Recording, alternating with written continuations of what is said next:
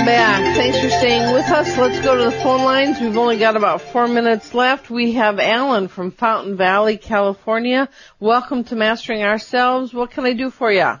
Yeah, can you, help me, how do we to better my life? What's not working with it?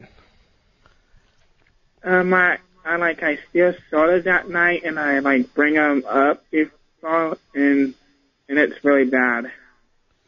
Say that again. We didn't quite understand it. You do what? The first part? I steal sodas from the refrigerator. Steal sodas? Okay. From the refrigerator. Yeah, and you want to stop doing that to your body? Yeah. So your diet isn't what you'd like it to be? Are you stealing it from somebody else? From my grandparents. Okay, I don't know if you can do this. Can you get yourself further away from the refrigerator? Yeah.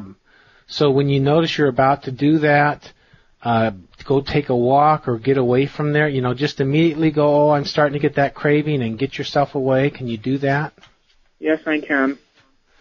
So that's the steps you want to take, Alan, is you notice that craving's coming up, and you'll feel better about yourself doing this. You just go take a walk. You don't need it to survive. You're already, healthy and eating plenty and everything, so you don't really need it.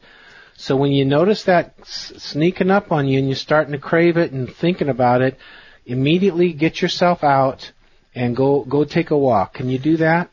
Yes, I can. Do you also notice that when you don't take the sodas, you feel better about yourself? Yeah, that's what my grandparents try to, help me with. So do you notice that in yourself? Yes, I do. Okay, so you want to feel good about yourself, right? Yeah. So that's what you want to keep focusing on, is that you feel better about yourself when you don't do it. Your grandparents are pretty smart. So when you're escaping it, when you're outrunning the temptation, you can think to yourself with a smile, ha ha, I beat it. It didn't beat me this time, I beat it. And you can even laugh about it and get yourself out of there. Okay? Yeah. You can do that? Yes, I can. Okay, well, God bless you, Alan. You take care. So, I wanted to read another one of these brilliant Albert Einstein quotes about humbleness. Everyone who is seriously involved in the pursuit of science becomes convinced that a spirit is manifest in the laws of the universe, a spirit vastly superior to that of man, and one in the face of which we, with our modest powers, must feel humble. And the scientist's religious feeling takes the form of a rapturous amazement at the harmony of natural law, which reveals an intelligence of such superiority. Compared with it, all the systematic thinking and acting of human beings is utterly insignificant reflection. Boy, that's true too, and my goodness, that man was well developed. And finally, the intuitive mind is a sacred gift, and the rational mind is a faithful servant.